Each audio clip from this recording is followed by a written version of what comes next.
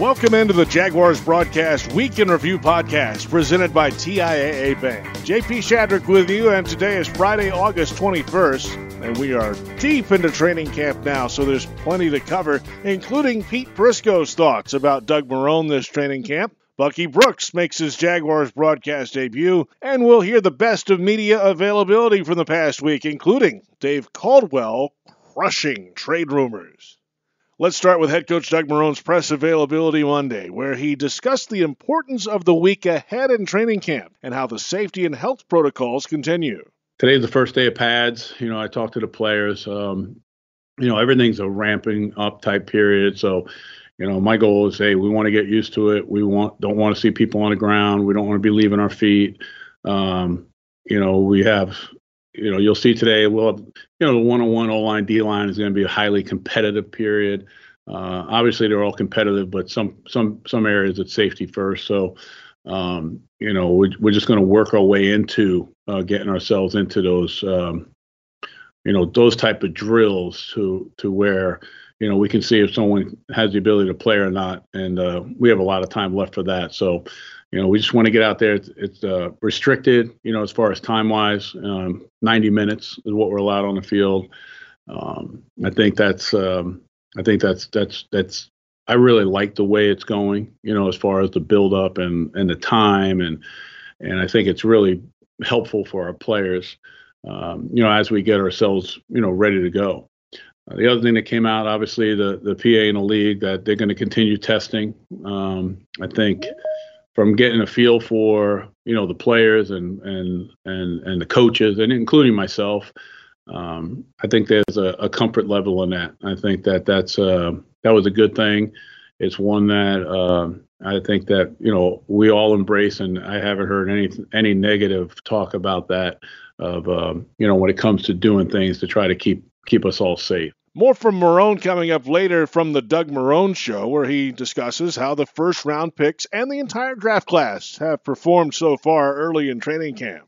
Monday night was our first Monday Jaguars happy hour, and you know what that means. The triumphant return of CBS Sports senior writer Pete Prisco and pride of the Jaguars left tackle Tony Boselli. Prisco has noticed a bit of a difference in Marrone's demeanor. A lot of balls in the air right now to juggle for Doug Marrone and Dave Caldwell. Yeah, it's a challenge. It was going to be a challenge. The young team, a coaching staff that had some changes, a coach that came back. Some people thought he wasn't going to come back. And so there were going to be challenges. And now I think there's even more. They didn't, you don't expect guys to opt out like Al Woods and, who knew there was going to be a pandemic and Rodney Gunter's situation.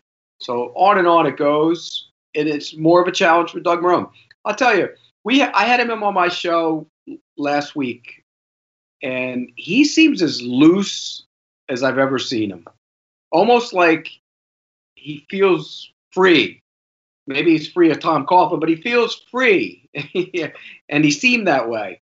He looks better. He lost a bunch of weight. He looks thin. He looks healthy. Seemed like he had a good approach. So we'll see. But it's a challenge. Let's be honest. This is a rebuilding year. Yeah. And I think I agree with all the things you said. The interesting thing you bring up is a rebuilding year.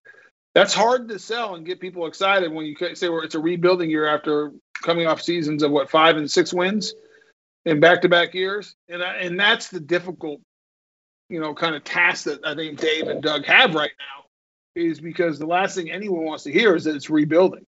And, I think one of the reasons that, as we were explained before the pandemic, that Dave and Doug were excuse me, I'm sneezing. Sorry. Bless you. Wow. I came out of nowhere. Apologize. Have your assistant bring you a tissue, too. That'd be great. I need some tissue, please. Tissue. But one of the reasons that Dave and Doug came or were stayed and retained is because it gave them the best chance. Excuse me. This guy. Give this guy a Claritin. I don't even know how to stop. It's like there's no cough button or anything in this world that we live in right now.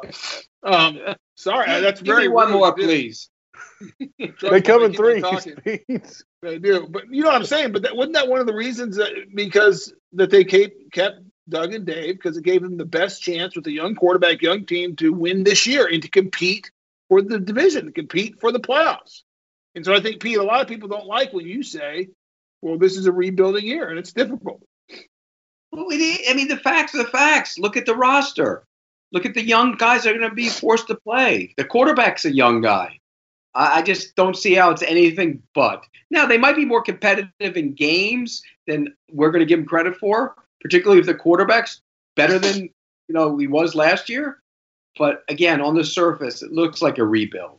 Prisco and Baselli join me each Monday at 4 o'clock on 1010XL AM radio in Jacksonville, at Jaguars on social channels, and Jaguars.com. The Jaguars have had plenty of changes to the defensive line room the last few weeks, of course. One of the newest additions in there is veteran defensive tackle Timmy Jernigan, who the Jaguars hope can be a force inside. But what are his plans in this Jaguars defense? Whatever the team needs. If it's, they need me to come in and, be a heavy run guy, I can make that happen. I can do that. If they need me to get to the quarterback, I feel like I got the ability to do both. You know what I mean? All I need to really do is just prove to everyone that I'm ready for that. That's the biggest thing. I got to prove my point here within the next 3 weeks that, I'm ready for the task, and I think I can do it. Tuesday was tight end day in media availability. Earlier in the week, the team announced that second-year tight end Josh Oliver fractured a bone in his foot, requiring surgery. He was later placed on season-ending injured reserve. His position coach, Ron Middleton, explained how he will try to keep Oliver focused after another injury. It is just trying to keep his spirits up. Sure. Obviously, what's a crushing blow. Yeah. It's, you really, really feel bad for the kid. You're talking about just an outstanding person, first and foremost, just an outstanding person. Tries to do things the right way, comes to work, don't say a lot. He's not flamboyant or anything like that. Just a great spirit. The kid has a great spirit, and he has a lot of talent. And I feel so bad for him that he hasn't been able to showcase that talent. Man, the few practices we had before he got hurt this year, you really saw some things. If you go and look at some of the tape, some of the things he was doing, I was so excited for the kid, and I'm just as disappointed. I talked with him the other day after it happened. I said, hey man, you can only control the things you can control. I said, you never know what tomorrow's going to bring. You just have to deal with every day. And one thing I do know that cream rises to the top, although turds do float, okay? But this kid is going to be okay. He's got talent, and he's a good person. And usually good things happen to good people. So we can always count on Ron Middleton for an outstanding quote. Of course, the Oliver loss puts even more of the spotlight on newly acquired veteran free agent Tyler Eifert. Not only will he get a lot more focus in the offense, most likely, but he's helping to teach that offense to the rest of the tight ends. I really like our tight end room. It's unfortunate what happened to Josh, but having James, Charles in there, and the two young guys, everybody can play. And having Coach Mid is a guy that's played the game, and he can relate to some of the things that we're going through, and he has a good way of explaining things to us. So, I like the way the tight end room is going, and it is interesting for me. And now I'm the older guy, and I've been in this offense before, and it's new to everybody else. So, I do get some questions about the way things are, just little things here and there about different plays and techniques and things like that. We move from the tight end room outside to wide receiver now, and being out at camp the first few days, we've had our first in-person look at some of the new faces in that room. And the first time Laviska Shenault Jr. walks by, you realize quickly what the hype was about. He's 6'1", 227 pounds, and strong as can be, really well built. He's impressed the coaching staff so far as well, and on Jags Drive Time Wednesday morning, Ashlyn Sullivan, Brian Sexton, and John Oehser explained the praise he's received so far. It's easy to see, especially with wide receivers in a time like this, those guys outshine someone like an offensive lineman. But John, it was interesting. I had the chance to catch up with Laviska Shenault Jr. for an interview that's going to air in All Access, the first show on Thursday. And I was telling him about how head coach Keenan McCardell has compared him to Anquan Bolden and all of these other guys and all this high praise. And he said, yeah, that's great. I appreciate that, but I haven't even played a game yet, so let's slow it down. And that was interesting that he humbled everyone else. Are we praising this guy too fast, you think? Well, it's all we have to do, right? So I get that we're doing it.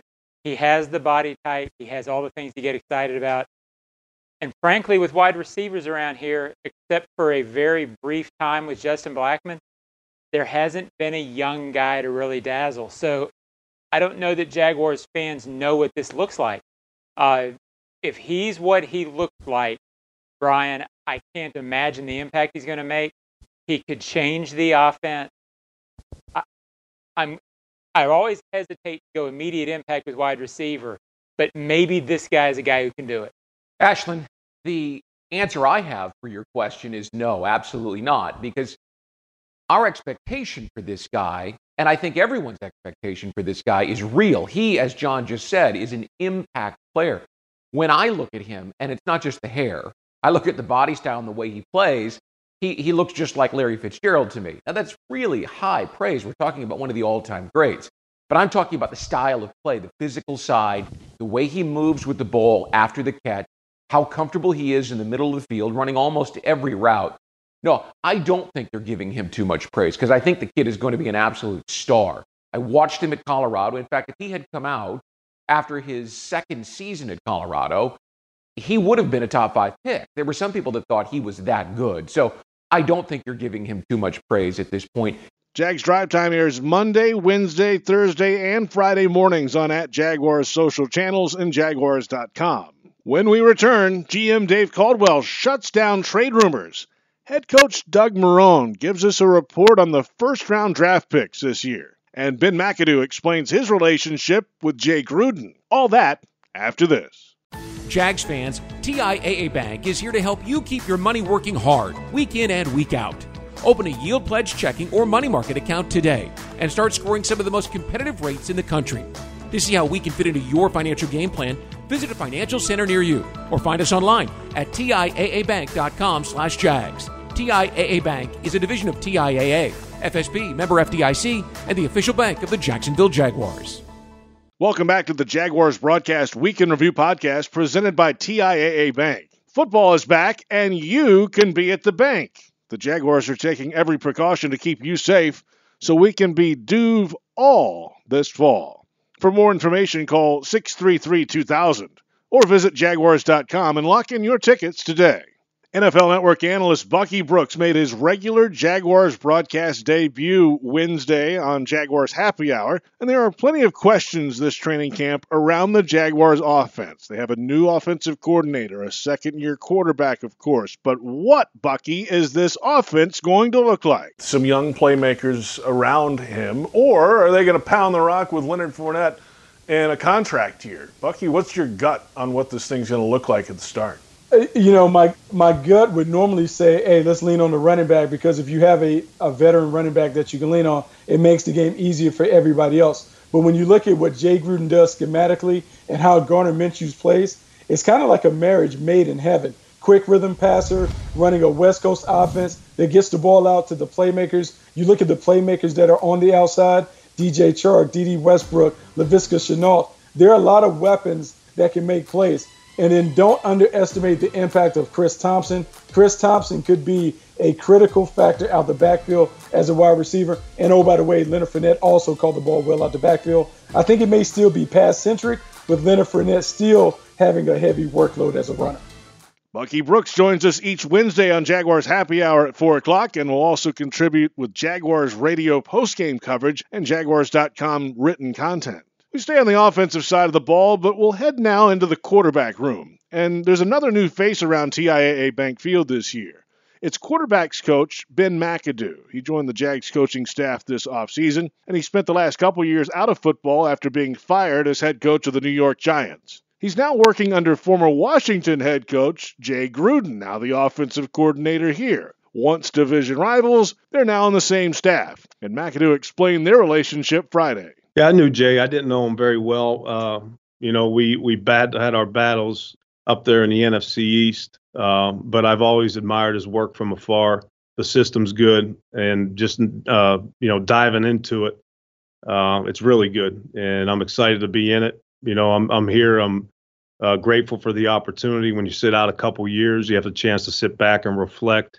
And I'm just trying to be the assistant I wanted, my guys to be for me in New York. I'm trying to do that for Coach Marrone and try to make Jay's vision come alive here, helping Gardner and Jay kind of be the bridge there and help Jay's vision come alive. So far, it's been outstanding. The full Ben McAdoo video conference available on Jaguars.com. SiriusXM NFL Radio held their annual Jaguars camp visit this week, at least virtually this year. And on Wednesday, reports surfaced that the Jags were close to a trade of Yannick Ngakoue. But on Thursday, GM Dave Caldwell told SiriusXM hosts Alex Marvez and Charles Davis what he thought of those reports. The unsubstantiated report really kind of caught me off guard, too. So I don't know where it came from or who it came from, but if he's being traded, I wish somebody would let me know. Obviously we've had discussions with teams, but there's, as of 1 o'clock today, that report was pretty erroneous. And I guess there's a couple others that followed up on that. So I don't know the person that tweeted that, but obviously he didn't pay very close attention to detail. Obviously we're working with the player and his agents, his new agents, and trying to come to a good resolution for everybody. So status quo for Yannick Ngakoue and the Jags at the moment. Earlier in this podcast, you heard a discussion about the rookie wide receiver, second-round pick Laviska Shenault Jr. But how about the first-round picks, C.J. Henderson and K'Lavon Chaisson? I asked the head coach about them on the Doug Marrone Show Thursday night, and he provided an update, in fact, on the entire draft class. A lot of people obviously are excited about these first-round draft picks. C.J. Henderson, the outside corner from Florida, K'Lavon Chaisson, the defensive end and linebacker from LSU, and two different early parts of camp for these guys. Coach Henderson's been out there and has looked pretty good most of the time. He was not practicing today. First off, when do you expect him back? What have you seen out of him so far? And second, Chaisson finally working his way back on the field. That's a good sign for the defense as well. Yeah, CJ's been everything that we thought. He's been on his field. He's been competing. You can see the athleticism in him. He's big. He's got good hands. He's got good speed. So, everything that we've seen out of him so far, we're excited with. And again, it's just an illness, and he'll be back. Whenever he's starting to feel better. I mean, he's been putting in the extra work. He's done all the extra time. Probably put in as much work, if not more, than anyone that's on this team. So that's a great start for him. I think that K'Lavon, obviously, he started off and started out and then we had to back off a little bit. But now he's on the field and now he looks great. He's comfortable, he's excited. So we're really going to see him progress here in the next couple of days. I think that there's a lot of things that we can do with him. He looks good, but again, we're just trying to get him settled in. We're trying to get him to play, where we think we're going to be able to get a lot out of him. So we're very happy with where he is. And the rest of those guys have done a good job. I mean, really all the picks all the way down, have done a nice job in it. Ben Barch has looked good.